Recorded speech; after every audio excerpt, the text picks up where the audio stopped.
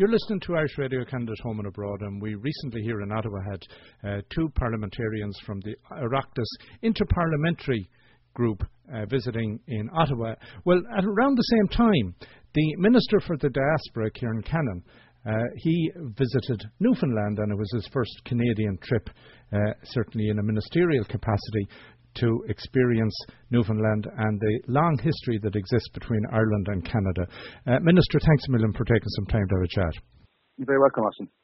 So, your first official visit, and you managed to head straight to Newfoundland, where the Irish, I would say, it was their first port of call way back many centuries ago. Yes, many centuries ago, and perhaps it was an appropriate first place to visit. My first time in Canada, and the landing point for so many Irish, some of them over 400 years ago now. I am the Minister for Diaspora, responsible for the well-being of our 17 million people all over the world who claim Irish ancestry. So from the moment I was appointed in this ministerial role well over a year ago now, I was always intent on getting to Newfoundland, and thankfully I finally did.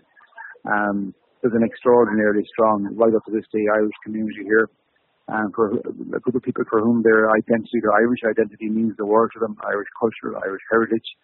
And it was wonderful to experience that at first hand, from the sprawling city of St. John's right down to the tiny village on the Atlantic coast of Renews, and to see the strength of the Irish community there and how the work that's being done to sustain it and grow it and develop it. So it was certainly a very rewarding visit for me and my colleagues in the Department of Foreign Affairs.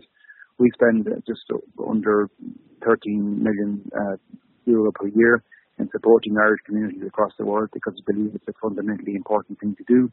And to be able to visit one of those vibrant communities is certainly a very rewarding experience. So, Minister, many people in Ireland particularly would be very aware of the amount of people who left Ireland during the famine and came to Canada, the US, Australia, wherever. And then you'd have a lot of people who'd be very familiar with the people who came before the famine, say from the 1800s up to about the 1840s. But I don't know if there's a real appreciation in Ireland of the migration that was happening back in the 1600s. Well, Austin, I'm glad you raised that point, because I would say the vast majority of Irish people are not remotely aware of the very significant migration that took place long before the famine. I mean, the history, if you were to speak with the typical person in the street in Ireland and ask them about Ireland's history of migration and emigration, they would say to you, well, it all started with the famine. But, I've now learned over the last a few days that it was going on well before that in Newfoundland and indeed other parts of the coast of Canada as well. So, and that's something that I'm certainly taking out of here, Austin, today as I'm sitting in the airport now actually speaking with you, is I want to ensure that there is a heightened awareness amongst Irish people in general of the extraordinary history here, of Irish history here on this island of Newfoundland. And that they should come visit and experience it for themselves at first hand, because we now have that flight, that very valuable flight in place directly connecting St. John's to Dublin. And Port Ireland, I know, we're working hard to ensure that we have a significant number of visitors travelling from Newfoundland to visit Ireland, and seemingly the numbers there are very, very encouraging, very healthy. But I also want to see on the return leg a significant number of Irish people coming to visit here, because that aviation connection is only sustainable if it's doing well on both legs of the trip from Dublin to St. John's. So I'm going to be spending some time when I go back, I'm already tweeting about it, encouraging people to come visit here, not alone because of the cultural connection and the diaspora connection, because it's a stunningly beautiful place to visit. And of course the connection with the southeast coast of Ireland, which you would have experienced when you were down in Renews and down around Bay Bulls and all there, where you have Powers and Walshes and Aherns. Correct. And the accent, you'd swear you were still down in the southeast coast of Ireland. Yes, the accent and the way people express themselves.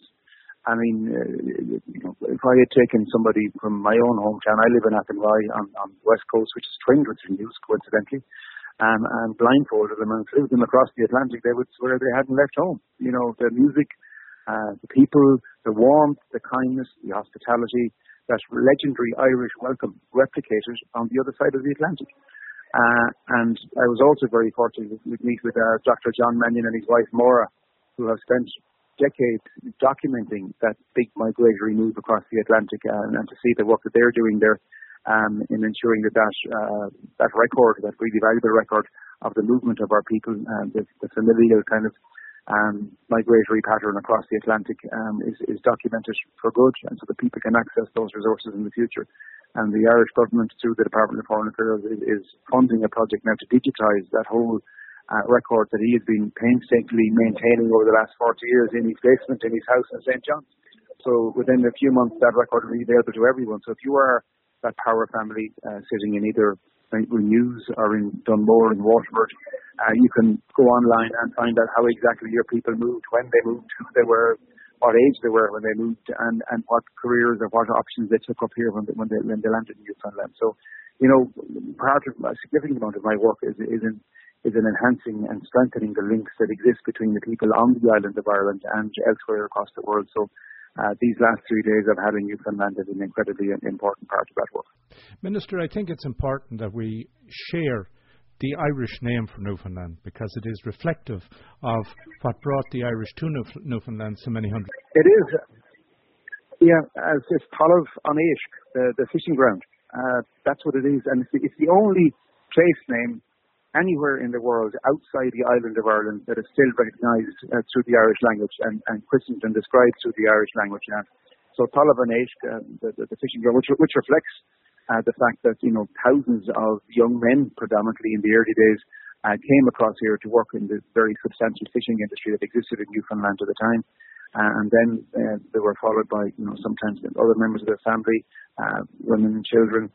So as I say, there is that unique and very special connection between Ireland and Newfoundland that it doesn't really exist with any other diaspora community around the world.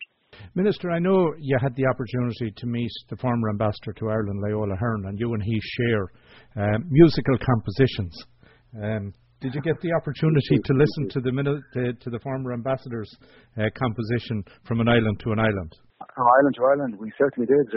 We were in a lovely little pub in Renews last night, a place called In the Loop, which is an appropriate name for a pub on the Irish Loop.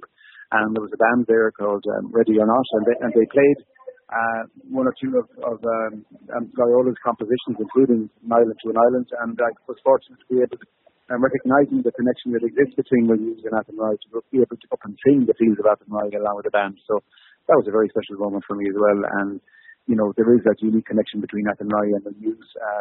Ambassador Loyola, when he was in his role as Canadian Ambassador to Ireland, he oversaw the twinning of Renews in Athenry. In fact, I was at that twinning ceremony in Athenry this month, 5 years ago.